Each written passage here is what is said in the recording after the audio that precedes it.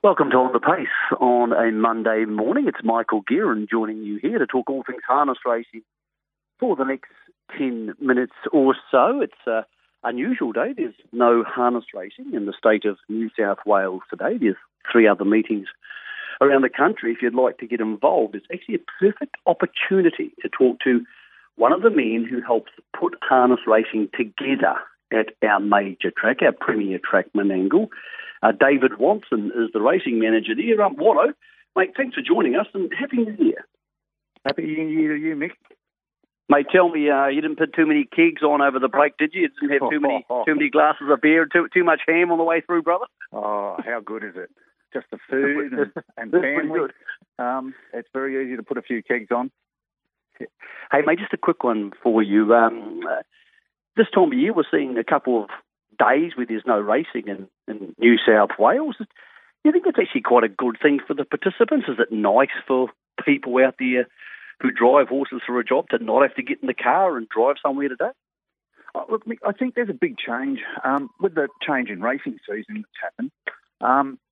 Once upon a time, the quiet period was September, October. It was a change of season. People actually went away. What we're finding, I think, going forward, is this going to be the new quiet period? Is it going to be the quiet period over Christmas? Because we were really busy over that September, October period this year with nominations, race meetings. There were a lot of ballots. There were huge numbers, which is just untraditional. What I've found, especially with the locals, a lot of the locals took Christmas off. The horses went in the paddocks for a few days. So is this going to be the new quiet period going into these new racing seasons? Mate, talking about the new racing season, and let's be honest, the fact that harness racing people can have a bit of time with their families is a great thing this time of year. There's probably a little bit of confusion, Wano, around the fact that the 2-year-old season ended 3 days ago. So what happens to horses who have now turned 3? Usually they would turn 3 on September the 1st. Their first derby is about 6 months later, maybe 4 or 5 months later. Now the first derbies are just around the corner. What I wanted to get out of you was exactly when are we going to see the New South Wales Derby, the New South Wales Oaks, and do you see any changes in the 3-year-old program? Obviously the juveniles have to change, but in the 3-year-old program, are we still going to see these as part of that Miracle Mile Carnival? At this stage, definitely, Michael. What we've done, we haven't really changed our program.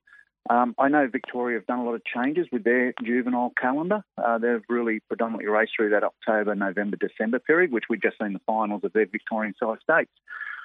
This year, we've moved our race memorial and the Simpson Memorial to the end of January, where traditionally the Victorian Oaks and Derby were.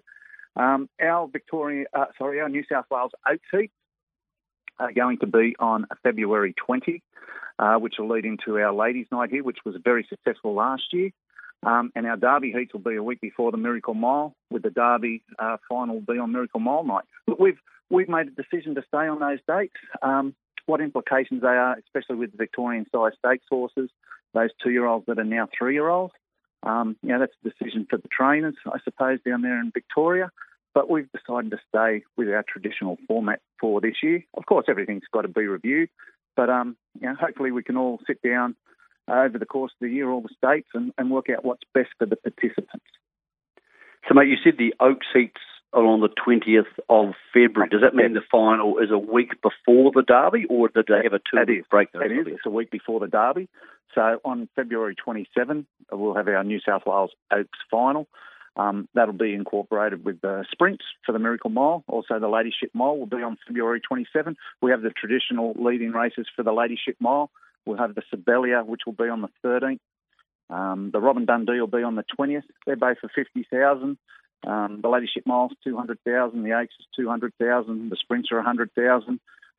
We've just gone back to pre-COVID prize money, which is a fantastic thing for the state. Also, our level 1 races throughout the state have gone up to 8,000. So it's all systems go. Well, no, just on the Miracle Mile, many people would know this, you're the man who has to talk to the committee, the Club Menangle committee. You give them information, they ask you questions that they need to. In that special hour after the 2 pre-leads of the Miracle Mile are held, and then the club decides who gets invited. So just to go through that, The Newcastle Mile winner is invited.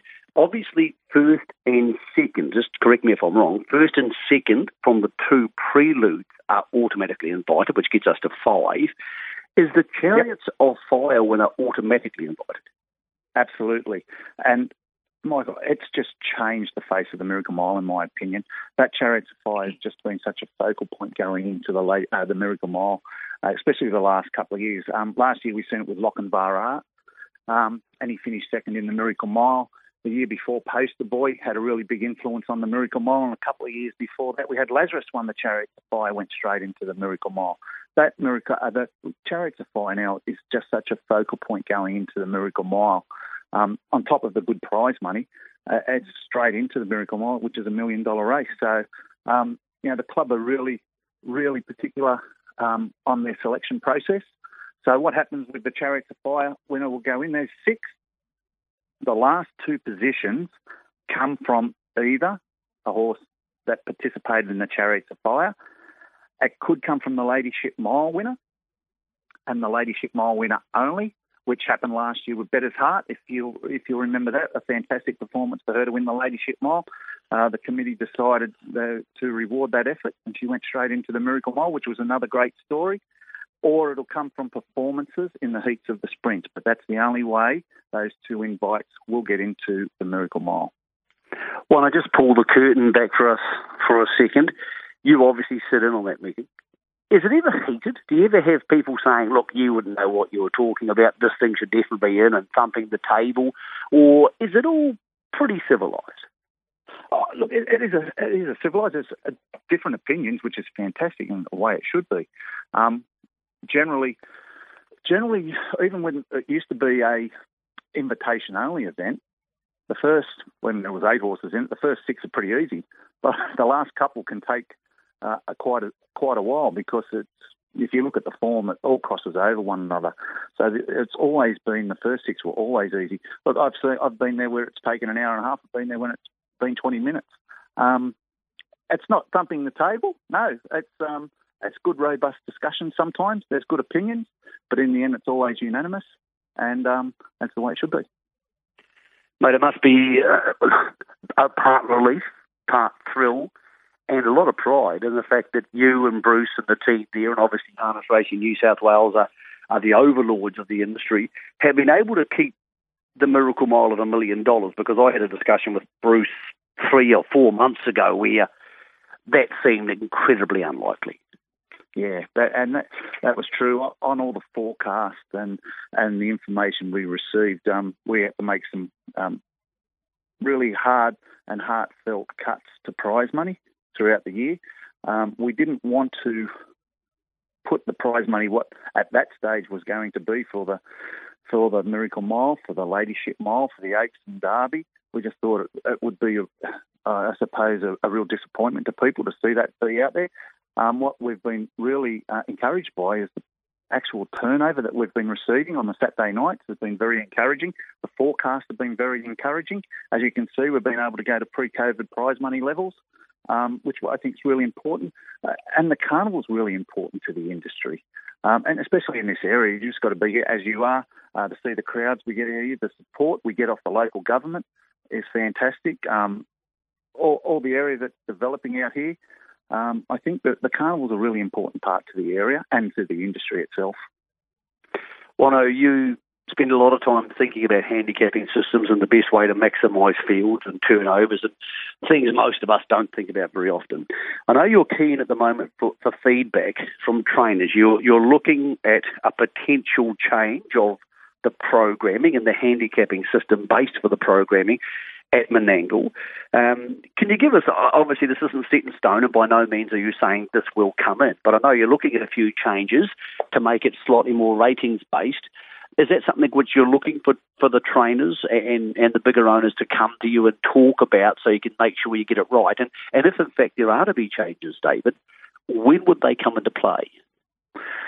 Okay, well, I've had discussions with our board. I've had discussions with Harness Racing New South Wales. I've had this on my mind for some time about adopting the national ratings system here on a Saturday night. What we've had a system that's called the divided. So horses are basically rated on how much money they've earned in their last 5 starts, which I must say has been very successful over the last couple of years here at Menangle. What we're seeing, though, is a change in, I suppose, demographics, a change in horse pools. So it looked after for the horses that were already established in the system. My concern is the horses that are now coming through the system that have been brought up on the national rating system. And I think we've got to put a focus back to those horses, and we've got to adopt this national rating system instead of the divided. And just an example, we have the New Year's Gift final here this Saturday night, and it's a fantastic field. Like some of the horses that were heat winners here, you've got Burnham Boy, Star Major, Expensive Vigo, fantastic. JOK is a horse on the up and up.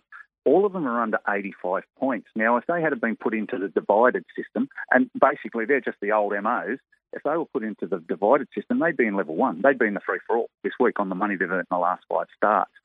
These horses are now coming up, our 3-year-olds and 4-year-olds are coming up adopting the national rating system. So my train of thought has been that we've got to start being more focused on that. I've come up with a system. I spoke to a lot of the participants that compete here on a Saturday night, because you've got to remember this is based on the Saturday night pool of horses, and that's all over the state. I spoke to a few of the trainers, and not just necessarily the metropolitan trainers. I spoke to a couple of the country boys that come here quite often, Brad Hewitt and whatnot, the other day. I've got a paper that's going out to them all on Saturday night. As I said, it's been endorsed by this club. I've spoken to Harness Racing New South Wales that want me to carry on with the participants. I love hearing their feedback. I'm not saying that everything I come up with is 100% correct. I'd like to think that. But it's something that I'm really passionate about going forward, and I think we've got to look after the young horses here. And I do think the trainers, and more importantly the owners, will appreciate what I'm putting together. I think it'll give a better spread of the prize money. As I said, we've gone up with our metropolitan prize money. I think it will give a better spread. And I think we're going to look after these young horses that are coming through before they get into the free-for-alls. Mate, I agree with you. Otherwise, a horse like Expensive Ego could come back to racing, win 2 races, and be a free-for-all. And we're seeing the same problems in other places as well. Mate, it's great to have you on the case, because it's one of those things, the handicapping system, a lot of people talk about when it affects them, but they don't think about it outside of those times. Mate, thanks for the clarity. We're just trying to get an idea of when all these races are going to be and when people circle on their calendar what days to go to Menangle. Obviously, the big one, David, the ones that want to be at Menangle for, February 20th, February 27th, and March 6th. Are they the 3 numbers we're looking at? That they're the ones they really want to get there for? That's our carnival, mate. Yeah, absolutely. Yeah. Starting with the Chariots of Fire there on the 20th. It's going to be a great 3 weeks of racing. We're really looking forward to it.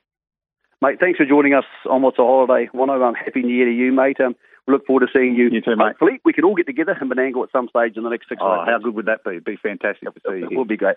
That's David Watson. He's the racing boss for Club Menangle. Just some real good clarification there around what the carnival's going to look like.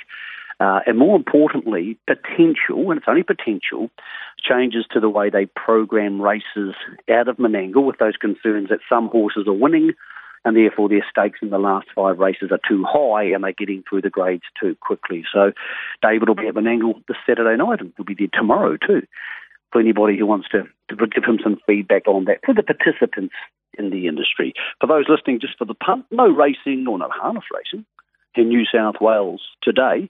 Menangle kicks back with its Tuesday afternoon tomorrow. Hope you have a great day. We'll be back with On the Pace at 10:30 a.m. tomorrow.